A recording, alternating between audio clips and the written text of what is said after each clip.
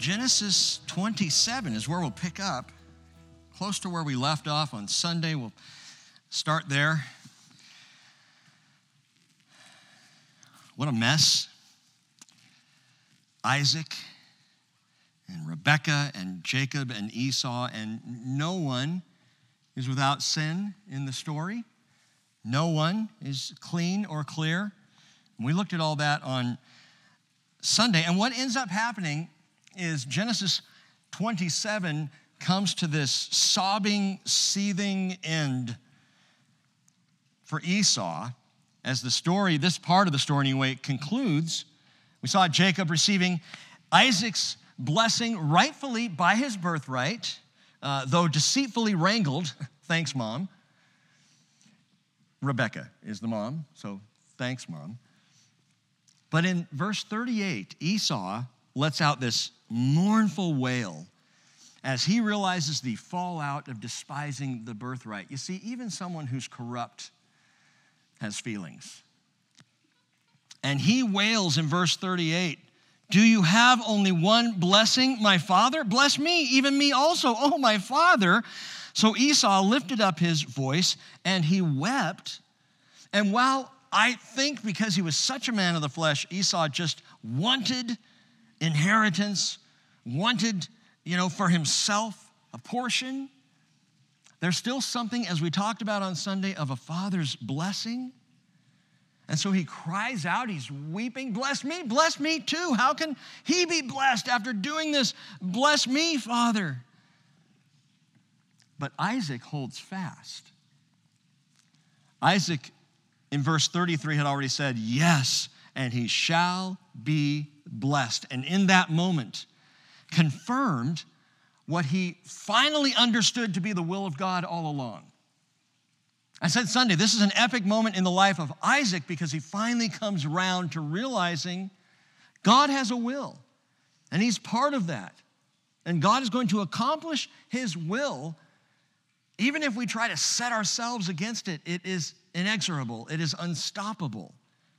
And so Hebrews 11 verse 20 says, by faith, Isaac blessed Jacob and Esau, even regarding things to come, which is an interesting way to put it. Listen again. By faith, Isaac blessed Jacob, which we see him do, and Esau, even regarding things to come. But does Isaac then bless Esau? If you've read ahead, it begins as more of a curse. But regarding things to come, it ends as a prophetic word. So watch this tonight. Picking up in verse 39, then Isaac, his father, answered and said to him, behold, away from, and if your Bible translates differently, that's correct. Away from the fertility or the fatness of the earth shall be your dwelling. Away from the dew of heaven above. Agriculturally, Esau was no farmer anyway, and the earth would provide no fatness, no sweet dew. The idea here is that you are going to live in rocky places, in desolate, dry dwellings, as in Edom. As we've said, southern Jordan today. This would be the homeland of the people of Esau, exactly as is spoken here by Isaac, his father.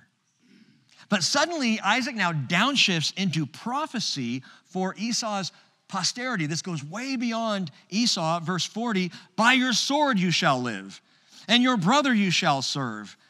But it shall come about when you become restless that you will break his yoke from your neck. And suddenly, Isaac, now back in faith, now having believed God and blessed Jacob, Isaac gives this threefold prophecy, three parts to it. You might note sword, servitude, and insurgency. Sword, servitude, and insurgency. First, sword. By your sword you shall live.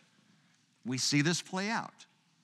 Moses and the children of Israel, they seek passage through Edom to the land of their promise. Numbers 29:18. Edom, however, said to him, you shall not pass through us, or I will come out with the sword against you. By your sword you shall live. In Numbers 29, verse 20, and Edom came out against Israel with a heavy force and a strong hand. This would be the attitude then of the people of Esau, the sword. Secondly, servitude, your brother you shall serve. And truly, historically, Edom was dominated by Israel for the next 900 years until insurgency. He says, interestingly, it shall come about when you become restless that you will break his yoke from your neck. In 2 Kings chapter 8, we read the story of the Edomites rebelling against Judah and King Joram at the time, breaking the yoke. They break free from servitude to Israel or to Judah for about 50 years. They are free to themselves. But then Amaziah comes along, comes in power in Judah, and 2 Kings 14, verse 7 says, he killed of Edom in the valley of Salt 10,000 and took Selah by war. Selah, anyone know what Selah is? Do you remember? It's Petra. Petra is Selah. Selah in the wilderness. He took Selah by war and he named it Yoktheel, which means the blessedness of God to this day. 2 Kings 14, 7. So for a time, Edom will break the yoke of Israel. And you can just read that in the Bible. That comes to pass. That comes true. But it doesn't end there. And I want to quickly show you something tonight. I think a prophetic thread that weaves through history that may yet be weaving today that is much bigger than Esau, much bigger than the history of Edom and the people of Israel. Keep your finger here and go over again to Malachi chapter 1, the last book of the Hebrew Scriptures. Malachi, or as he is known in Italy, Malachi.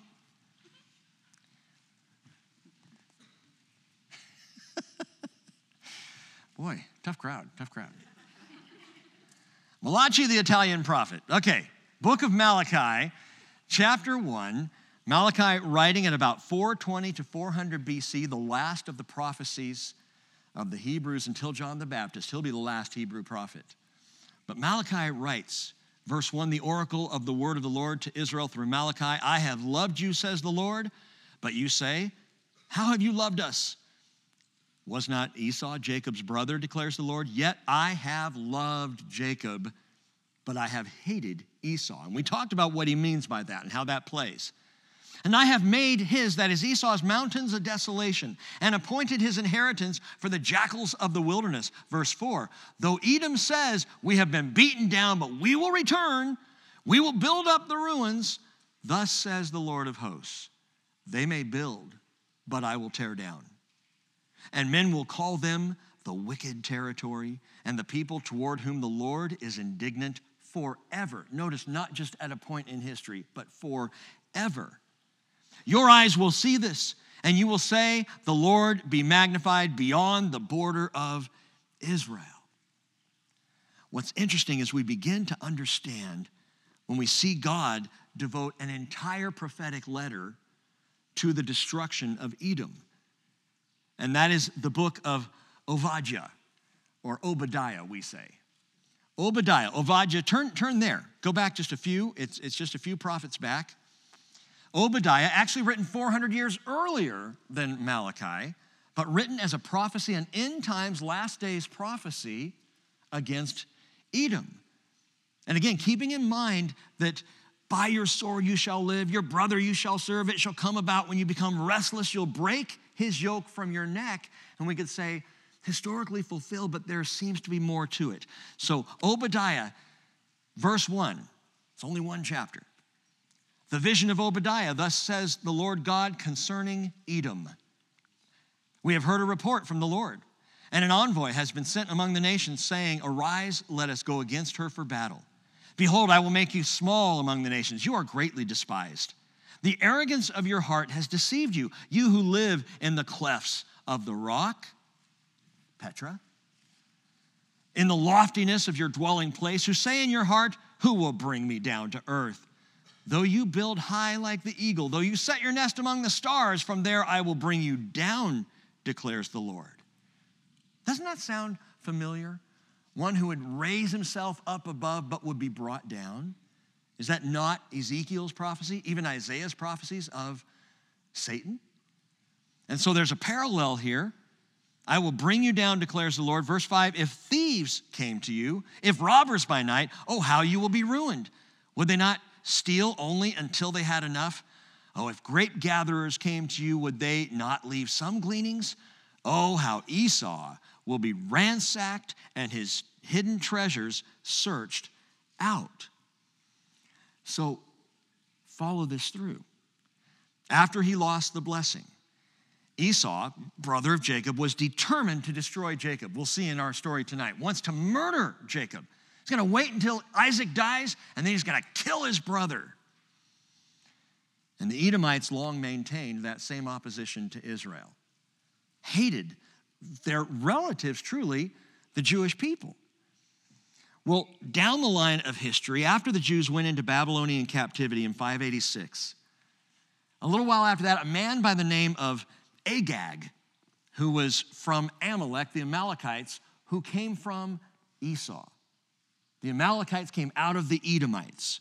And this Agag attempted, or a man of Agag, his name wasn't Agag, but he was from Agag, of Amalek, of Edom, attempted genocide against the Jews in Persia. His name was Haman. So Haman was, by genealogy, an Edomite of the line of Esau. Well, then around 300 BC, a group of people, interesting people called the Nabateans, they came into Edom. They drove out the Edomites. They took over the rose-red city of Petra, driving the Edomites out, and the people of Edom, of the line of Esau, they ended up southeast in Israel in the Negev, at a place south there of Hebron. And they moved in and they didn't have anywhere to go. The Jews gave them sanctuary. The Jews said, stay in the land, you're welcome to live here. And so they moved into that place, and that area came to be known as Idumea. And they were known then as the Idumeans. Idumeans in Idumea. Well, that was around 300. Then in around 134 BC, a man rises to power in Israel. He is actually a son of one of the original Maccabees. His name is John Hyrcanus. And John Hyrcanus, a hero in Israel, rose to lead the people. And they came to the Edomites, or the Idumeans, and he said to them, if you will be circumcised, and if you will adopt Jewish faith, you can stay here and live. If you choose not to, you can die. Wasn't much of a choice, so they loosely became Jewish, or at least adopted the Jewish faith. They were circumcised. And then politics played its game. 48 BC, Julius Caesar. He appoints a man, an Idumean, by the name of Antipater, to be governor of Judea. Antipater comes in, he rules, he has a son who he will pass that rule along to, a cruel, paranoid, archaeological genius by the name of Herod. So there's Herod's connection all the way back to Esau, being his son of his father, who is Antipater the Idumean. So Herod is an Idumean. You know the story of Herod. You know what he did. He built great buildings and he massacred infants. And after Herod, the Idumeans still had a part to play in the history of Israel. Josephus tells us in AD 70, as the Romans were about to lay siege to Jerusalem, the Idumeans, 20,000 strong at that point, made a deal with the Jewish people. They said, we'll fight alongside you, we will stand with you. But when they came into Jerusalem, they turned on the Jewish people. They began to slaughter them, and Rome then flooded in and finished the job. Well, the Idumeans at that point made their way out of there to safety, where their descendants would settle and live to this very day in the city of Rome. Now, if you're following this thread from Esau breathing murderous threats against Jacob all the way down through history as we've described, and ending up the people of Esau in Rome. Daniel chapter 9, verse 26 says, the people of the prince who is to come, speaking of Antichrist, will destroy the city and the sanctuary, and its end will come with a flood. Even to the end there will be war. Desolations are determined, and that is fulfilled in the fall of Jerusalem in AD 70. The people who caused the fall of Jerusalem, who bring about this destruction, who destroy the city and the sanctuary, are the people of the prince who is to come. Now, most conservative scholars believe Antichrist will then be of Roman or Eastern European descent, but wouldn't it be ironic if that blood included a mix of Idumean or Edomite blood? That there may be some of Esau all the way down the line in Antichrist, which would further explain why the Lord would say in Malachi 1:3, I have hated Esau. Anyone set against the plan of the Lord, anyone set against the grace of God that would bring about salvation. But when is the day that Esau becomes restless and breaks his brother's yoke from off of his neck? Is it past tense or is it future tense? Did it happen? Well, we see historically to a degree it did for 50 years. Is there another time yet future? If you read in Obadiah, verse 15, for the day of the Lord draws near on all the nations. As you have done, it will be done to you. He's speaking still to Edom. Your dealings will return on your own head. Because just as you drank on my holy mountain, that is blood, implied, all the nations will drink continually. They will drink and swallow or stagger and become as if they never existed. But on Mount Zion, there will be those who escape, and it will be holy. And the house of Jacob will possess their possessions. Then the house of Jacob will be like a fire, and the house of Joseph a flame, but the house of Esau as stubble. And they will set them on fire and consume them so that there will be no survivor of the house of Esau. For the Lord has spoken. And then those of the Negev will possess the mountain of Esau, and those of the Shephelah, the Philistine plain, also possess the territory of Ephraim and the territory of Samaria, and Benjamin will possess Gilead. And the exiles of this host of the sons of Israel, who are among the Canaanites as far as Zarephath, and the exiles of Jerusalem, who are in Sepharad, will possess the cities of the Negev. The deliverers will ascend Mount Zion to judge the mountain of Esau, and the kingdom will be the Lord's. That sounds to me like it's going to ultimately play out yet future. And so there is a connection here of this murderous, angry man that just seeds his family and continues to play out over time and may yet have a final play as Antichrist comes to power in Israel, shakes off the yoke of Jacob, calls for control, maintains control for a short time until Messiah comes and wipes him out. Jesus said in Mark chapter 10, verse 31, many who are first will be last, and the last will be first. And that can certainly apply to Jacob with Esau at the last. Well, back in Genesis chapter 27, this prophetic word is given. Fascinating, mysterious, still, I believe, in play in verse 41 and then verse 40 and then verse 41. So Esau bore a grudge against Jacob because of the blessing with which his father had blessed him. And Esau said to himself, the days of mourning for my father are near, and then I will kill my brother Jacob.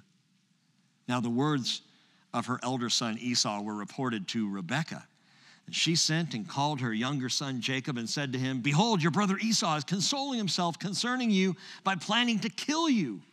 Now therefore, my son, obey my voice. Arise, flee to Haran, to my brother Laban. Stay with him a few days until your brother's fury subsides, until your brother's anger against you subsides, and he forgets what you did to him. That's interesting, Rebekah says, what you did. Mom, then I will send and I will get you from there, she says. Why should I be bereaved of you both in one day? And here we see the combination of Isaac's violation, Rebekah's instigation, Jacob's deception, and Esau's corruption is now tearing this family apart. And you know what's fascinating? This family has been sojourning in the land of Israel for 77 years. Together, sharing their tents and their flocks and herds. Esau out hunting, Jacob shepherding, Isaac there, Rebekah, evenings spent together. 77 years. They are a family. They're together. But all four decide to act in the flesh, and the family blows up. By the way, she says, go for a few days, verse 44, stay with him a few days. A few days will turn into 20 years. And sadly, by the time Jacob does return to the land, Rebekah's dead. He will never see his mother again, and she will never see her son. But what does she mean when she says, why should I be bereaved of you both in one day, verse 45? Her concern is that if Esau kills Jacob as he's threatening, by the Noahic covenant, Esau must be executed. If one kills the other, the one is gonna be killed too. She'll lose them both. And so with the heart of a mother, she says, you've got to get out of here so that I can protect you and him. Him from his stupid ways and you from his stupid ways. So she calls on him to flee, to get out. And then in verse 46, Rebekah said to Isaac, I'm tired of living because of the daughters of Het.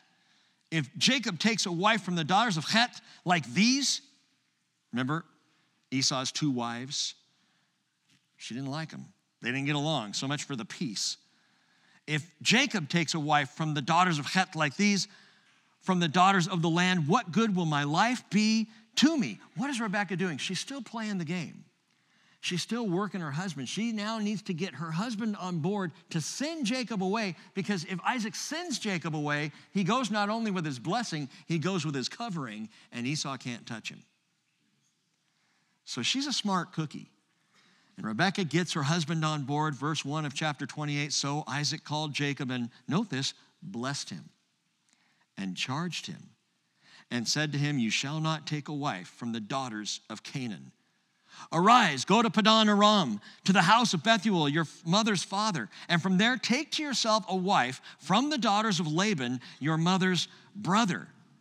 May God Almighty, that is El Shaddai, bless you and make you fruitful and multiply you, that you may become a company of peoples. May he also give you the blessing of Abraham to you and to your descendants with you, that you may possess the land of your sojournings, which God gave to Abraham. This is remarkable to me. Isaac's owning the blessing.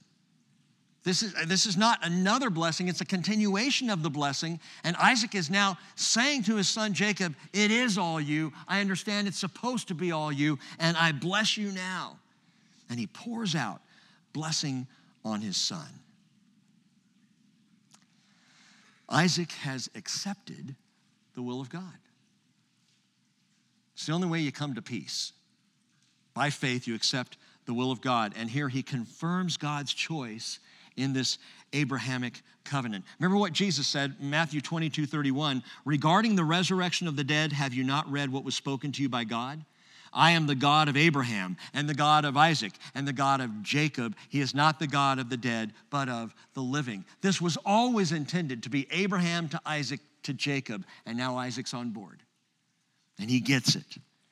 And reading through this blessing, listen one more time. May El Shaddai bless you, make you fruitful and multiply you, so that you may become a company of peoples. May he also give you the blessing of Abraham to you and your descendants with you, that you may possess the land of your sojournings, which God gave to Abraham. So Isaac now is repeating the Abrahamic covenant to his son. And it's a beautiful covenant. And if you compare what Isaac says here to what the Lord said to Isaac, to what the Lord had said to Abraham before him, it's very close. And he is finally handing now over to him, his son, the full blessing. Verse 5, then Isaac sent Jacob away. And he went to Padan Aram, to Laban, the son of Bethuel the Aramean, the brother of Rebekah, the mother of Jacob and Esau. He's headed to Padan Aram. Where's that? Okay, they're down in Beersheba, down to the south of Israel. It's the northern, actually, tip of what's called the Negev, the Israeli desert. And he begins to make his way north. Padan Aram is a 450-mile journey up to the north and around and into what would be Syria today. Southern Syria, so Aramaic Syria. So he's got a long journey ahead of him. And I want you just to note this, a 450-mile journey for Jacob, and he will not make it back until Rebekah has passed on. Now think about what that says. Jacob leaves the land and does not fully come back into his own in the land until Rebekah is gone. Bible students, what is Rebekah a picture of in Genesis 24? The church. Jacob, a picture of the people of Israel, is out of the land. Will not come back into the land fully anyway, fully into his own until Rebekah's gone. In the same way, it's been a long journey for Israel. And Israel will not return spiritually until the church has passed on, until the church is gone. Verse 6. Now Esau saw. It'd be a lot easier if they just said, now Esau, that Isaac had blessed Jacob and sent him away to Padan Aram to take to himself a wife from there, and that when he blessed him, he charged him, saying, you shall not take a wife from the daughters of Canaan, and that Jacob had obeyed his father and his mother and had gone to Padan Aram. So Esau saw that the daughters of Canaan displeased his father Isaac. So you can say 4 times in verses 6, 7, and 8, Esau saw. Esau saw Isaac blessed Jacob. He saw that he blessed him and said, don't take a wife from here. He saw Jacob obey his mother and father and head on up to the north. And he saw that the daughters of Canaan were displeasing to his father Isaac. Esau saw. And verse 9, then Esau went to Ishmael. Remember Ishmael? Now Ishmael's dead by now. So when it says he went to Ishmael, it's talking about he went to the family of Ishmael. And he married, besides the wives he already had, Mahalat, the daughter of Ishmael, Abraham's son, the sister of Nebaioth. This is what Esau saw. He saw with natural vision. He's looking with carnal eyes, eyes of the flesh. What Esau is doing here is he appraises the situation naturally. And in seeing all that takes place before him, he puts 2 and 2 together and gets 11. He comes to the wrong solution, but his solution shows that Esau, he still doesn't get it. He does not understand the birthright. He doesn't understand the covenant. He doesn't understand the Abrahamic covenant given by God that is being passed along through Jacob. He just doesn't get it.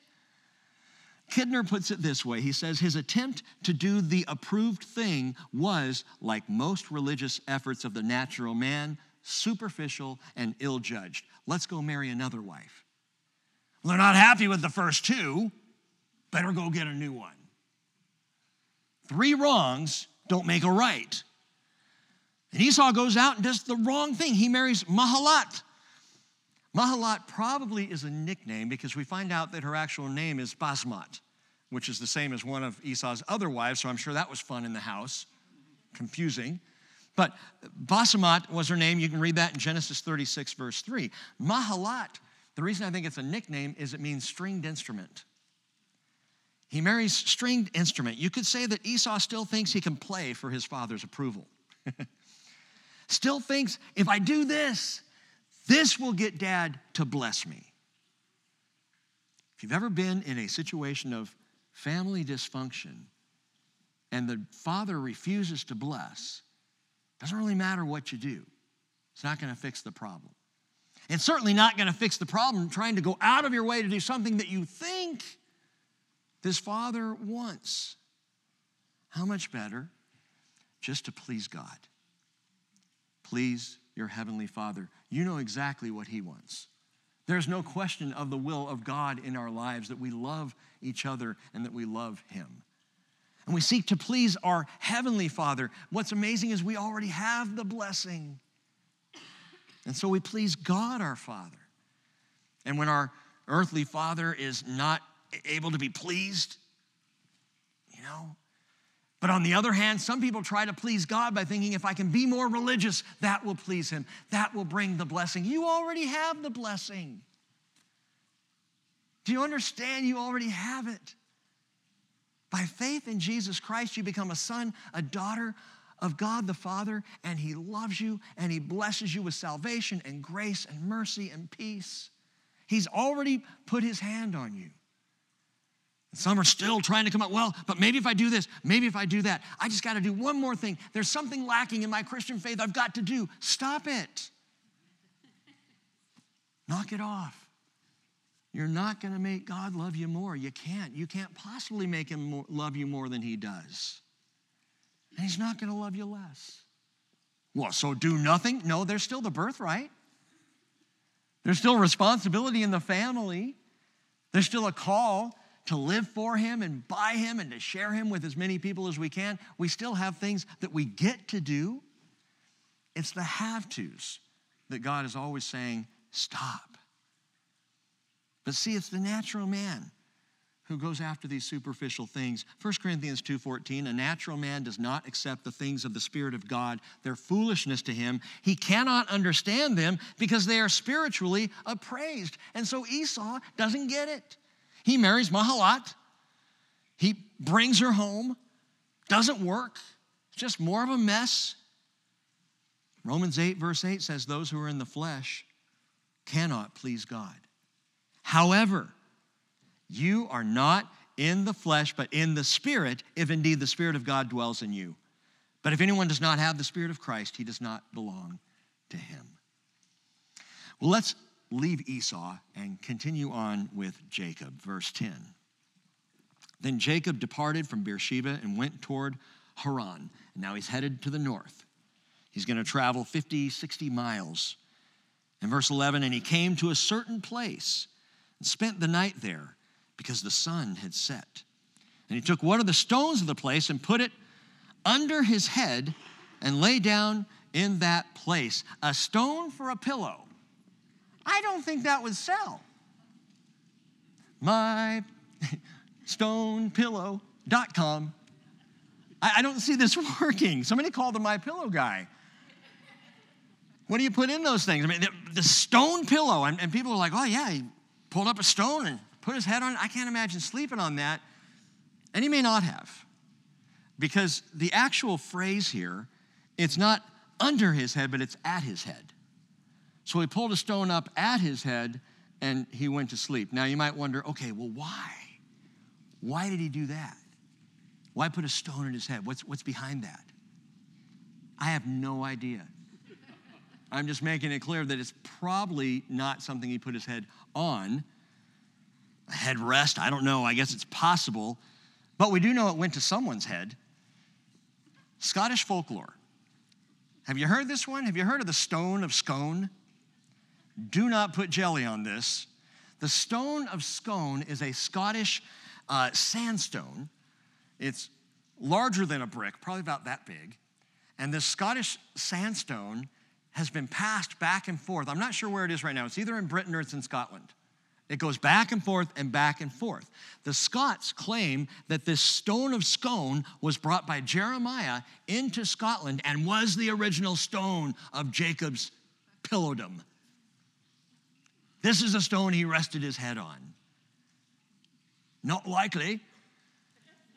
Then the British came along, and British Israelism, which argues that the stone belongs to the crown, because you see, the crown actually are the offspring of the Israelites. The lost tribes of Israel made their way into Great Britain and became the British. And that's replacement theology, and it's British Israelism, and it's completely wrong. And so you've got the Stone of Scone that's going back and forth between the two, and nobody sleeps on it. We don't worship stones and bones or relics by ritual. We worship the living God. Amen? We follow Jesus. But what's interesting in verse 11, forget the stone, he came to a certain place, it says. Certain place is the Hebrew word makom. You might want to note this because Jewish people still today will use this as a term for God. Hamakom. You may have heard Hashem, Hashem meaning the name. But they will also refer to him as Hamakom, which means the place. He came to the place. And so they use this phrase. It's interesting. He's not just the person, he's the place. God, the place. Ha, makom. Jesus said in John 14:1, do not let your heart be troubled. Believe in God, believe also in me. In my Father's house are many dwelling places. If it were not so, I would have told you. For I go prepare a place for you. If I go and prepare a place for you, I will come again and receive you to myself, that where I am, there you may be also. And you know what makes the place prepared so great? It's not the kitchen. It's not the dining room. It's not the bedroom. It's not the size of the mattress that you'll have in that place prepared in heaven. It's Jesus. I want to be in the place prepared because he's there. He really is Hamakom. He is the place. Because wherever Jesus is the place that I want to be. Jesus is there. That where I am, he says, that where I am, you may also be. And verse 12, so he comes to this certain place, Hamakom, and he had a dream. And behold, a ladder was set on the earth with its top reaching to heaven. And behold, the angels of God were ascending and descending on it. Very famous dream. You've probably heard this single verse before. So he has this dream. We call it Jacob's ladder, only the word that's translated ladder is sulam. It's the only time this word is used in the entire Hebrew Bible. Sulam, and it better translates stairway. It's not a ladder. This is a stairway. This is a stairway to heaven. I mean, it really is. Led Zeppelin got it completely wrong. You can't buy it, but you can ascend it. Jesus said, John 14:6, I am the way and the truth and the life. No one comes to the Father but through me. But I want you to note this stairway that's set on the earth, which is with its top reaching to heaven. Notice what the angels are doing. They're both ascending and descending. They're not just descending, that is coming from heaven, but they're ascending, that is they're coming from earth, which very clearly means going up and coming down. There are angels down here. There are angels among us.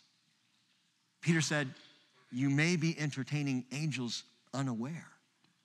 You might not even know it. A little angelology for you. Matthew chapter 18, verse 10, see to it that you do not despise one of these little ones, Jesus said, for I say to you that their angels in heaven continually see the face of my Father who is in heaven. Good news, our children have angels, and they need them. They need them bad. Guardian angels, that's where the concept of guardian angels comes from. It comes from Jesus, and he says, yes, children have an angel. What's funny to me, when the angel rescued Peter from prison, do you remember the story? Acts chapter 12. Let me just pick it up and read a little to you. The angel gets him out, takes him into the street, and Peter ends up at the front door of a home group. They're having Bible study. They're in there praying. They're praying for Peter. It's hysterical to me because Peter came to himself, Acts 12, verse 11, and he said, now I know for sure that the Lord has sent forth his angel and rescued me from the hand of Herod and from all that the Jewish people were expecting. And when he realized this, he went to the house of Mary, the mother of John, who was also called Mark, where many were gathered together and were praying. And he knocked on the door of the gate. The servant girl named Rhoda came to answer. When she recognized Peter's voice because of her joy, she did not open the gate, but ran in and announced that Peter was standing in front of the gate. Well, it gets funnier. They said to her, you're out of your mind. But she kept insisting that it was so, and they kept saying, it's his angel. Can I just ask, what is harder to believe? That Peter was rescued from prison and he's standing out there waiting to be let in, or his angel is there? They believed in angels. They bought it. They knew something's up here. Peter continued knocking, and when they opened the door, they saw him and were amazed. So there are angels among us. And there are angels that are ministering spirits. In fact, the Bible says, Hebrews 1:14, are they not all ministering spirits sent out to render service for the sake of those who will inherit salvation? That is, not only are there guardian angels for children, but there are angels for believers. There are ministering spirits. I don't know how this works, other than we see Jesus in the garden being tended to by angels. That means at some point in your life, it is highly likely that you were tended by angels. Now, I'm not getting all into, angel worship. We're not going there. There's one we worship, and his name is Jesus. But God sends ministering spirits to those who are of the saved, to his people. Ministering spirits, I don't know, to encourage, to protect, to stand beside. That's why I love the Frank Peretti novels, This Present Darkness and Piercing the Darkness. I think they're a good read, and even now they still apply. The picture there of being in prayer and our prayer aligning with God and actually releasing angels to do their work. We know they work among us. We know the Bible is very clear that they are ministering spirits. We also know that they can get upset. 1 Corinthians 11, verse 10, therefore the woman ought to have a symbol of authority on her head because of the angels. 1 Corinthians 11 is really a fun passage to teach. Talking about women and, when women pray and prophesy in the assembly, so it's assumed that that was going on, they should do so with their head covered.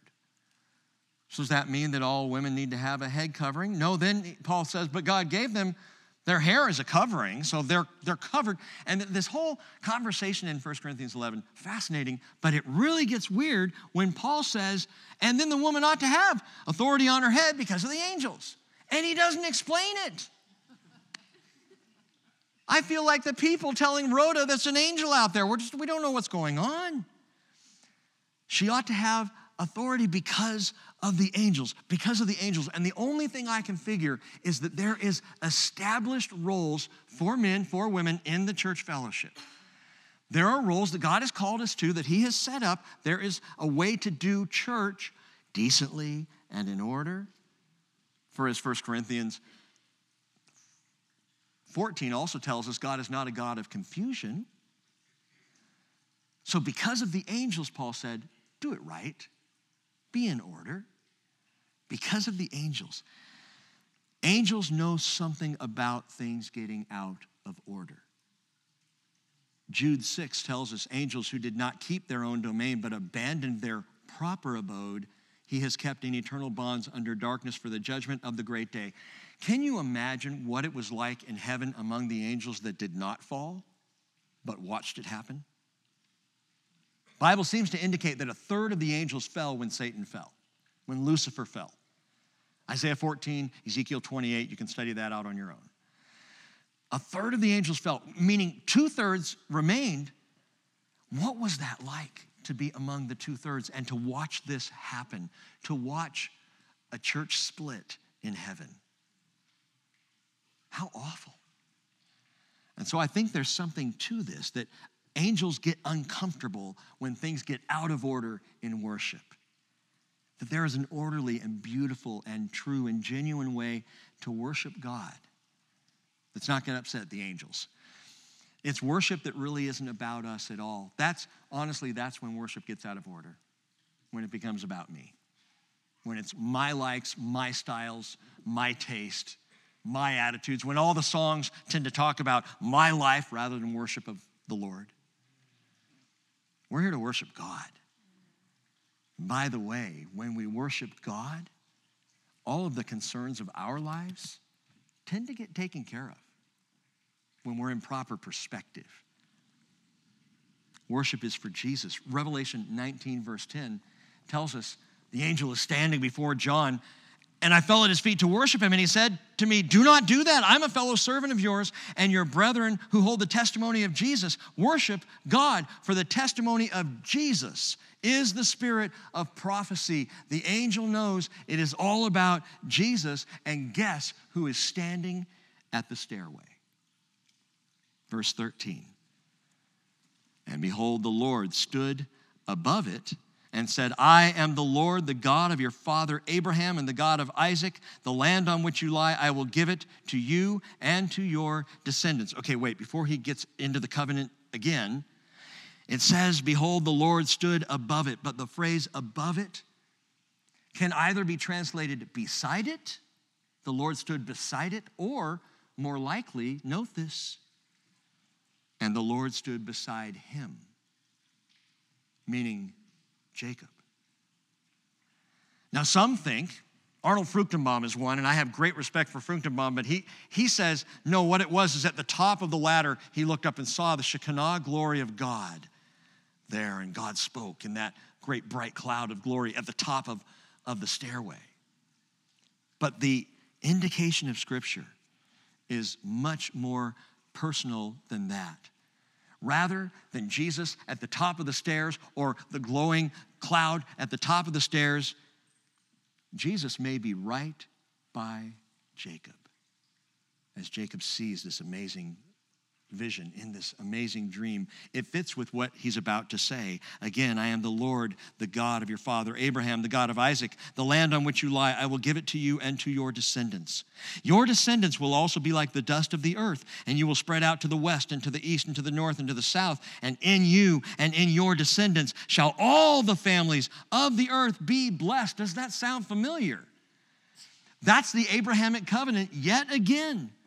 Spoken first to Abraham, spoken to Isaac, and now spoken a third time to Jacob, the same covenant promises. All three patriarchs heard this directly from God. This is Jacob's first revelation. All three heard it directly. All three patriarchs heard the same promise of the land, of an innumerable seed of people, and even of being a blessing to all the nations, that is, salvation to the very ends of the earth. So the pattern is here. What the Lord says to Jacob in this dream is exactly what he said to Isaac. It's exactly what he said to Abraham, but then he says something else. He adds something here, and it's part of why I think this is Jesus at the foot of the stairway right by Jacob rather than simply the glory at the top of the stairway. He adds something here. Two things are unique for Jacob.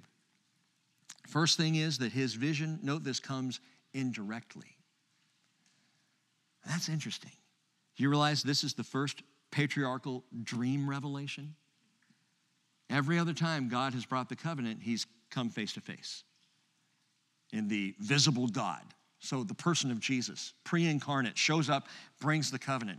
This is the first time it happens in a dream. Why? Why does Jacob get it in a dream, but Isaac got it face to face, and Abraham got it face to face? Why a dream? Someone might be tempted to say, well, that's not fair. And I say, oh, no, that's more than fair. In fact, I think it's better. Why? Wouldn't you rather see God face to face than hear from him in a dream? In the dream, you wake up and you go, was that real? Was that the Lord? Did he really speak to me? Did I just make that up in my sleep? Why would he appear to Jacob in a dream? And I think the exact same reason he appeared to Joseph in a dream, though he appeared in person to Mary. When he told Mary, you're going to have a son and name him Jesus, he said the same thing, the angel Gabriel, but he doesn't appear to him face to face. He comes in a dream to Joseph. Why? Because Joseph is going to need, listen, more faith. Mary needed the encouragement of just knowing this is what's going on. Joseph is going to have faith drawn out of him, and I think the dream revelation here requires more faith. And Jacob needs faith. God is teaching Jacob to speak the language of faith. So he comes to him in a dream because you know what's going to happen? Jacob is going to have to go further out on the limb of faith than Abraham or Isaac ever did. And we'll see this story play out in Jacob's life, but he's going to have to trust God beyond what his father, beyond what his grandfather did. He's going to have to go to some place of prophecy and understanding with these 12 unruly boys that he's going to have. And it all is going to require faith, a great faith. Joel chapter 2, verse 28 tells us, it will come about after this, I will pour out my spirit on all mankind, and your sons and your daughters will prophesy, and your old men will dream dreams, and your young men will see visions. Young men see visions. They probably need the encouragement. Old men dream dreams because that's the stuff of faith. And we wake and we say, yes, the Lord spoke. At Pentecost, Peter confirmed that the dreaming began in the last days. 2,000 years ago, began the last days and has continued on. It is in play right now. That is, your young men will see visions, but your old men will dream dreams. So old men, dream on. Dream on. Stairway to heaven and dream on. It's like classic Rewind Wednesday. But Jacob's vision not only comes indirectly, requiring faith from this man, but his vision comes with imminent guarantees. And this is what's different than what Abraham or Isaac, either one, got. Verse 15. Behold, he says, I am with you, number 1. And will keep you wherever you go, number 2. And will bring you back to this land, number 3. For I will not leave you until I have done what I have promised you. Number 4, he gets a fourfold guarantee that his fathers did not get. A remarkable guarantee. He gets, first of all, immediacy. I am with you. Jacob, I'm with you. By the way, before we go on, note this. There is not a single reprimand or rebuke of Jacob by God. First time God talks to him after the whole mess of chapter 27, after the family explodes, after the deception of his father. And God doesn't come into him and go, Jacob, Jacob, Jacob. Let's deal with your mess. Let's clean up your deception. If you're going to follow me, you're not going to do it like you did it then. Let's square things. No, not a word of that. Just, I'm with you. I'm with you, Jacob. Immediacy. Secondly, he gets indemnity. I will keep you wherever you go. Indemnity, insurance, I'm with you. I will keep you. Thirdly, intentionality. I will bring you back to this land. Remember, he's on his way out now. It's about 10 miles north of Jerusalem. And in this place where he's having this dream, the Lord says, he hasn't even left the land yet. And God's saying, I'm going to bring you back. I love how God always, that's the beauty of prophecy. God always saying, this is what I'm going to do. I'm going to do it for you and in you and with you. Trust me. So when Jesus says, I'm with you to the very end of the age, I believe him. Why? Because he said, I'm going to bring you back. And guess what? He's going to bring Jacob back. Just as he said, immediacy, I'm with you. Indemnity, I will keep you wherever you go. Intentionality, I will bring you back to this land. And finally, intimacy. I will not leave you until I have done what I have promised you. And by the way, that doesn't mean that when he's done what he's promised him, he's going to leave. The implication is simply, I'm going to see you through to the end. And he will. God is with Jacob. And I read this and I go, man, what a dream. What an amazing dream.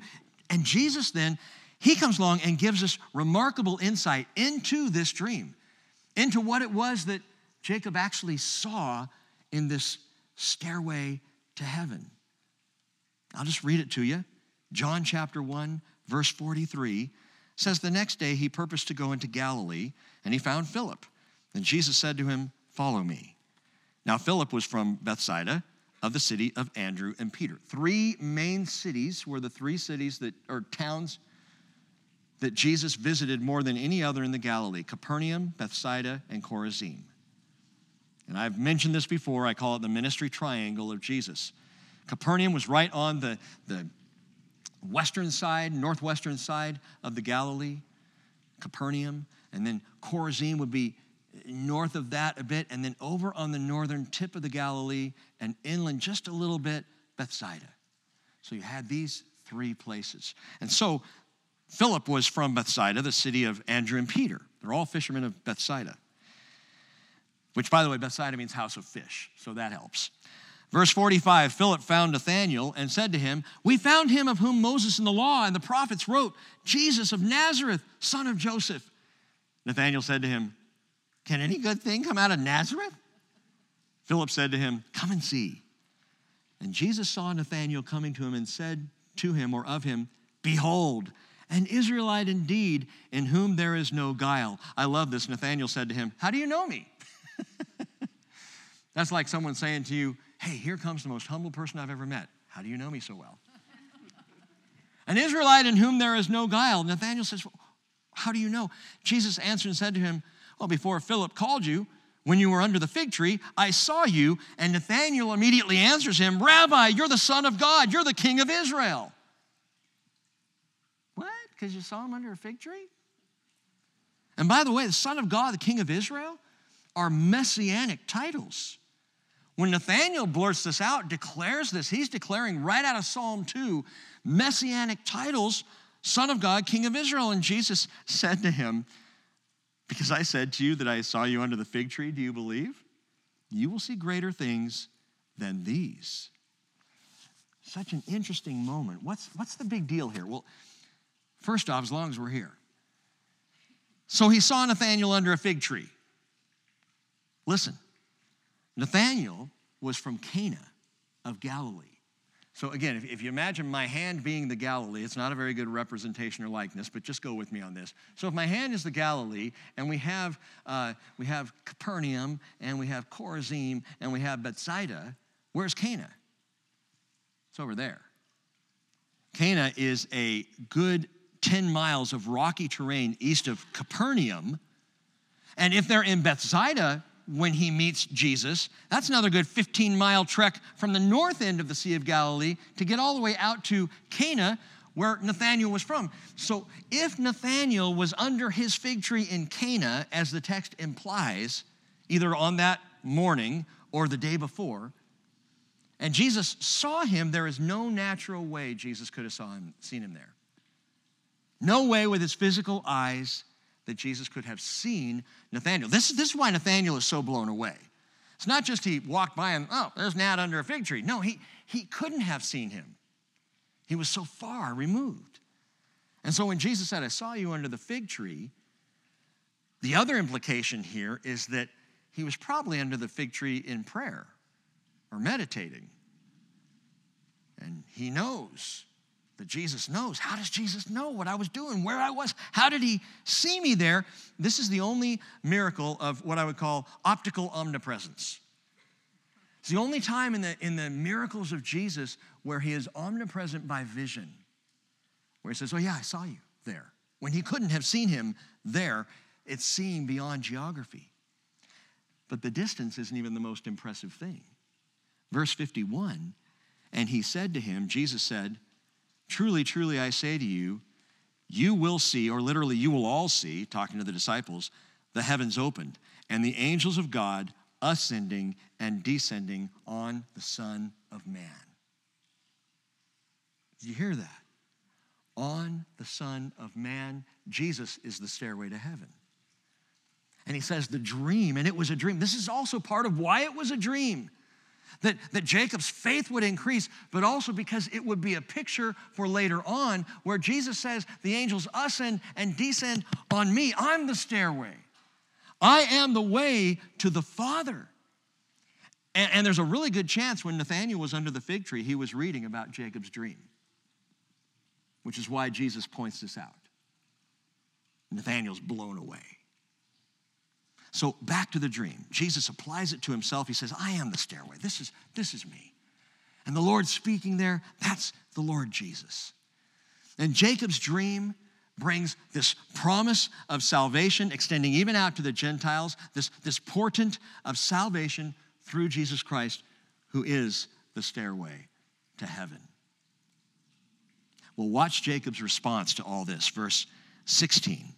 Then Jacob awoke from his sleep and said, surely the Lord is in this place, and I did not know it.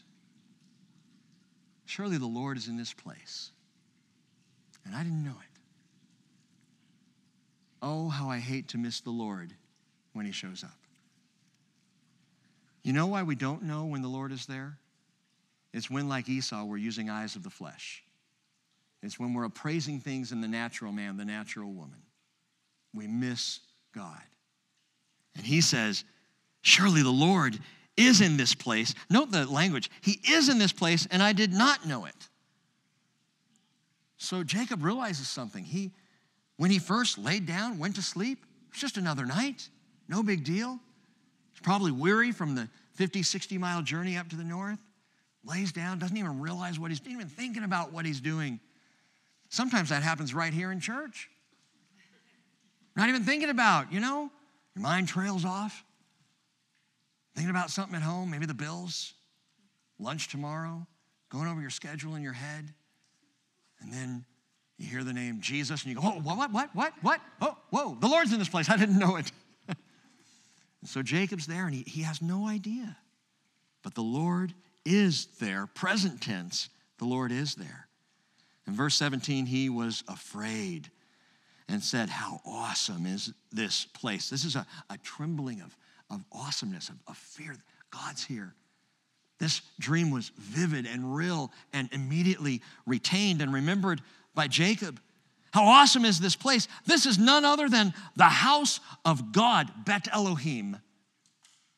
And this is the gate, he says, of heaven. So Jacob rose early in the morning and took the stone that he had put under his head and set it up as a pillar and poured oil on its top. What's he doing? This is an act of consecration. We don't use the word consecration enough, so let's use the word dedication. That what Jacob is doing is dedicating the stone, perhaps his stone pillow or the stone that was by his head. For whatever reason, he now sets it up, pours oil on it as an altar, if you will, a dedication to the Lord. That this certain place, this hamakom, this is the house of God. Later, the angel of God is going to appear to Jacob in Padan Aram, saying, Genesis 31:13, I am the God of Bethel, where you anointed a pillar, where you made a vow to me. Now arise, leave this land, and return to the land of your birth. So Jacob is at Bethel. We say Bethel in Hebrew. Jacob's now there, and Bethel is second only to Jerusalem in the number of times it's mentioned in the Bible. This is a very significant city, a very important city. A lot of important things happened there, but not always good things. In fact, ultimately, Bethel eventually became a high place. It was notorious for idolatrous sacrifice. Human sacrifice happened at Bethel. This place that originally was consecrated to God, but oh, how religion can twist even things given to the Lord. Well, verse 19, he called the name of that place Bethel. However, previously, the name of the city had been Luz. House of God, Bethel. Luz means either almond tree or separation. Formerly, it was separation. Now it is house of God. What a picture is that? We all used to be Luz, separated, lost. Ephesians 2:11, therefore remember that formerly you, the Gentiles in the flesh, who are called uncircumcision by the so-called circumcision, which is performed in the flesh by human hands, remember that you were at that time separate from Christ. Well, you could say we were Luzers. Oh, come on, Rachel, are you with me? Lutzer. I thought that was good. Tough crowd. Remember, you were separate from Christ, excluded from the commonwealth of Israel, strangers to the covenants of promise, having no hope, without God in the world. But now, in Christ Jesus, you who formerly were far off have been brought near by the blood of Christ. We were separated like Luz, and now we have become Bethel, the house of God. Separated until he opened up the stairway to heaven, who is Jesus himself, that we might come to the Lord through Jesus, that we are invited to the house of God. Well, verse 20, then Jacob made a vow, saying, if God will be with me and will keep me on this journey that I take and will give me food to eat and garments to wear, and I return to my father's house in safety, then the Lord will be my God. And this stone which I have set up as a pillar will be God's house. And of all that you give me, I will surely give a tenth to you, if then. And that sounds like a major faith problem. If you'll do this, well then, yeah, okay, then I'll come on board. If you do these things, then you'll be my God. It's like foxhole faith. You know, you hear about this in battle. down in the foxhole. It doesn't look like you're going to get out, and all kinds of faith comes to light at that time. If you get me out of this, Lord. I think I said that on a date once. Anyway, if you get me out of this, I will serve you with my life. So I'm here teaching tonight because that date did not go well. He got me out, though. No, if you do this, then I will do my part, and it's conditional. In fact, it's kind of a sadly conditional response to God from Jacob, who by this time I'm hoping, hey, he had the dream, and it's Bethel, and we're having this amazing experience, and he consecrates to the Lord, and then he says, okay, here's the deal. If then, is your faith like that? Is my faith like that? If God does this, then I'll believe him. If God proves himself to me, then I'll follow him. If God makes provision, then I'll tithe. If God gets me safely to my house, I'll come worship him from time to time in his house. How many of us suffer from an if-then faith? I don't think this is what Jacob is saying at all. And there is an option, an alternative to the if-then faith, because the if in verse 20 in the Hebrew can also be translated since. Listen to it this way.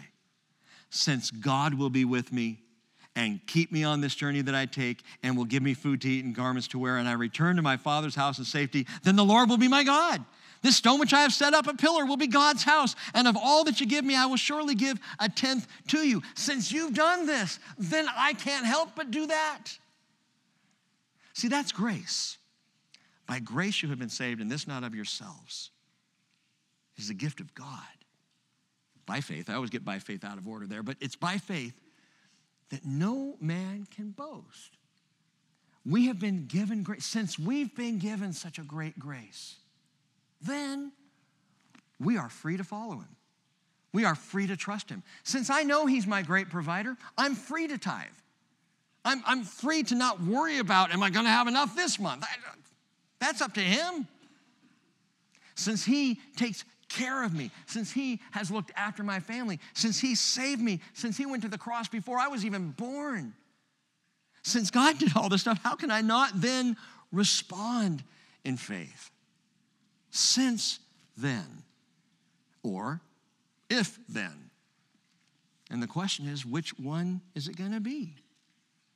Hebrews 4:14 says, since we have a great high priest who has passed through the heavens, Jesus, the Son of God, let us hold fast our confession. Since then, since Jesus is the stairway to heaven, then let's be ready to go when he says, come up here. Amen. Verse 1 of chapter 29 just says, Jacob went on his journey. And I just want to point this out. Went on his journey is lifted up his feet. Jacob's got happy feet. Jacob is now from this place coming out of the family mess, the family explosion, the family destruction. He ends up there at Luz, feeling like a loser, and he renames it Bethel, house of God, having this amazing dream experience, hearing from the Lord, the covenant supported and strengthened and confirmed, and now he wakes up, he consecrates the rock, and he is praising God. Since he's done this, what else can I do but trust him? And off he goes, lifting up his feet, continuing on his journey, knowing he's in good hands. And that's how I want to live, with feet lifted up, so that when I'm lifted up, I'm ready to go. Let's pray.